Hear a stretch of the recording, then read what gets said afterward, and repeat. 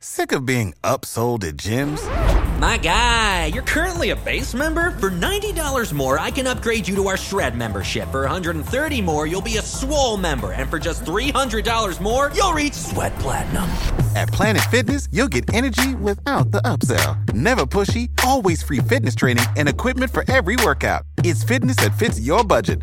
Join Planet Fitness for just $1 down and $10 a month. Cancel anytime. Deal ends Friday, May 10th. See Home Club for details.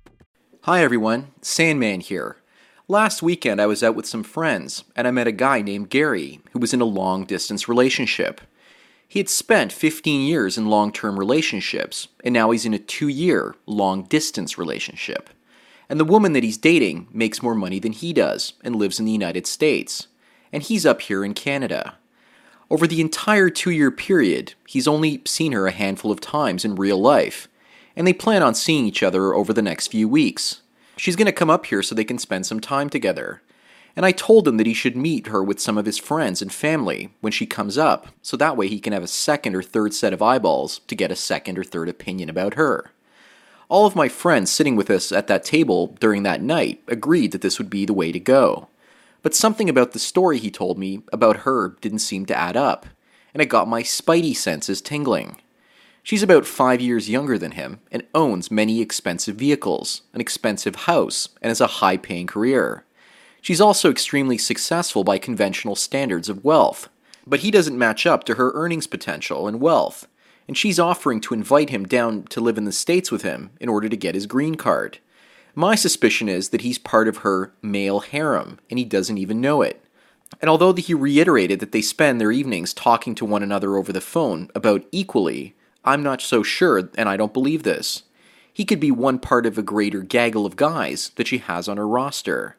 I could easily be wrong, but I see that it's very hard to have a functioning long-distance relationship without sex, affection, and close proximity. She works surrounded by wealthy and powerful men all around her, and yet she's in a long-distance relationship with him. How many stories have we heard about soldiers returning home only to find the women they were with other men?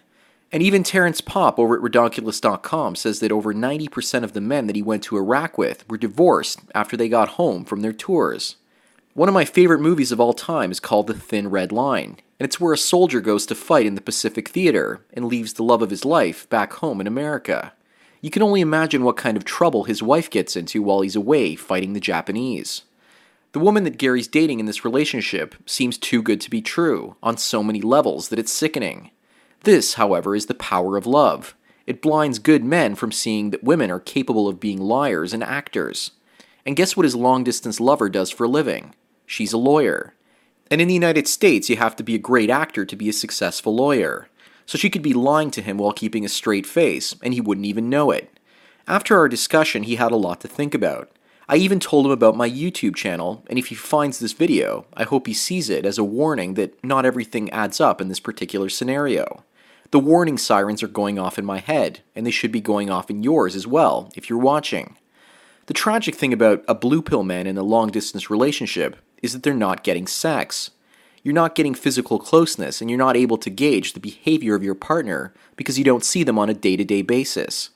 In my early 20s, I was in a long-distance relationship with a girl about a 3-hour drive from my house. We were together for about 1 year, and only saw each other about 10 times over that particular time. And from my experience, there's nothing worse than a long-distance relationship. Back then, I had to use phone cards to call her, and when we did see each other, it was about being sexually active with one another, instead of focusing on other things. Long-distance relationships suck for everyone, and I don't know anyone who ever wanted to be in one. I would rather be single than in this type of relationship.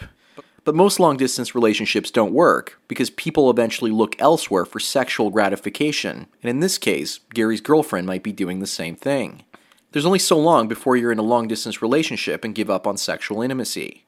In the long-distance relationship I was in, I decided to end it after spending 3 consecutive days with her. It was great spending all of that time with her, but it made me really angry and sad at the same time, because I started to think about being in an emotional roller coaster. And when I got home, I told her a few days later that I couldn't do this anymore because it was making me an emotional basket case, and I couldn't deal with it anymore. That's when she went psychotic and started saying that she was going to kill herself and drown herself in a local pond that we spent some time around. That's when I realized I was doing the right thing, because she was emotionally unstable, and I wouldn't have known that if I hadn't spent the time with her that I did in person. When you're in a long-distance relationship, you can't really read another person's body language over the phone, and you can't look them in the eye.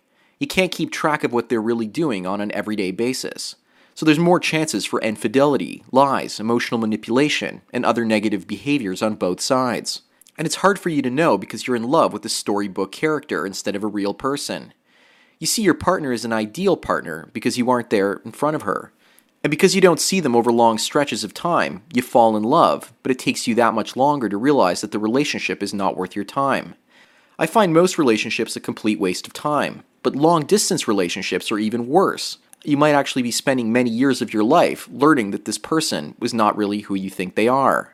Hanging out with Gary, I got the sense that he was living in a fantasy land, and that he didn't want to end the long-distance relationship he was in, and it was very difficult for him to even see or even think about ending it.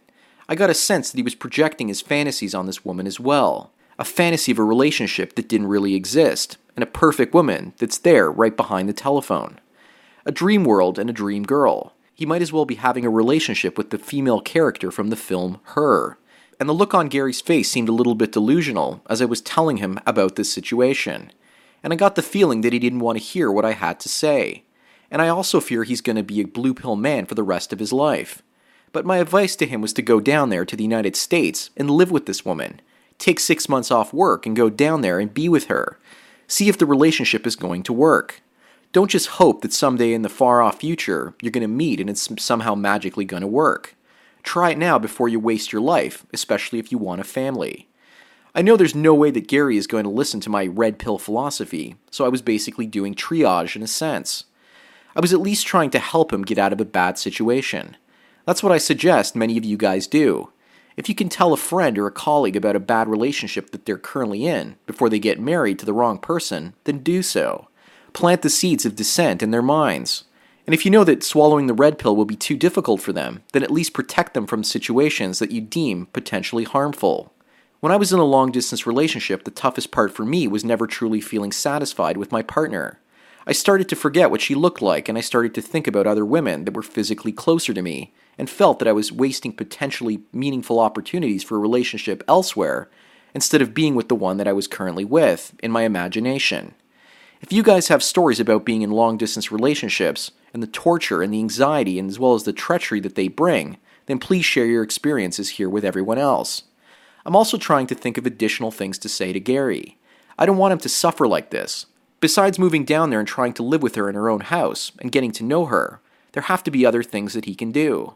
It's a 12-hour drive or a 2-hour flight just to see each other.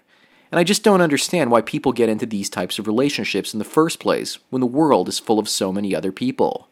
Are they really desperate enough to fall for this type of behavior, or do they have low self-esteem? For me, I was 20 years old and I think my self-esteem was really bad back then, and so I settled to be in a long-distance relationship, or nightmare in my case. Again, with Gary, there's no way that I'm going to make him take the red pill. He'll never do it. He loves being in love way too much, and we've all been there before.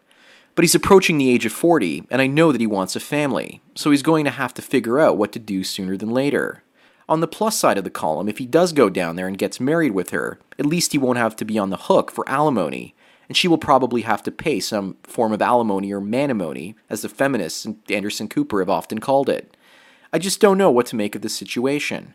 Hypergamy is supposed to go one way. Women are supposed to get together with men that have more money. But I'm increasingly seeing women with men that make less money than they do. And I'm beginning to think that the man drought is getting so bad out there that women are settling for a mirage. I'm hearing that in the United States, the number of eligible women compared to the number of eligible men is also out of whack. And that vastly more men than women are unemployed. So women might actually be happy that their man has a job in general, instead of being completely unemployed. What do you guys think? Is the economy in the United States as bad as I keep hearing? I'm running into many Americans coming up to Toronto, Canada to find work. And when they get up here, they realize that the number of people with college degrees is generally higher than in the United States. They thought that the American experience would help them land a job easier up here in Canada.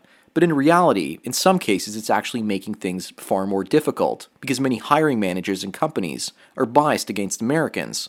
And they also think that Americans have too much attitude. I've always found that Americans have more self-esteem than Canadians, and tend to talk less about the weather. As for Gary's girlfriend, she lives in the deep United States South, so maybe there's more to the story than we know. And I also have a feeling that she might be getting her southern loving somewhere else. I have no idea. But what I do know is that Gary's situation sounds too good to be true, and it probably is.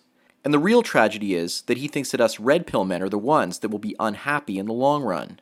But the reality is, at least we stopped believing in fairy tales like love a long time ago. Well, that does it for today's video.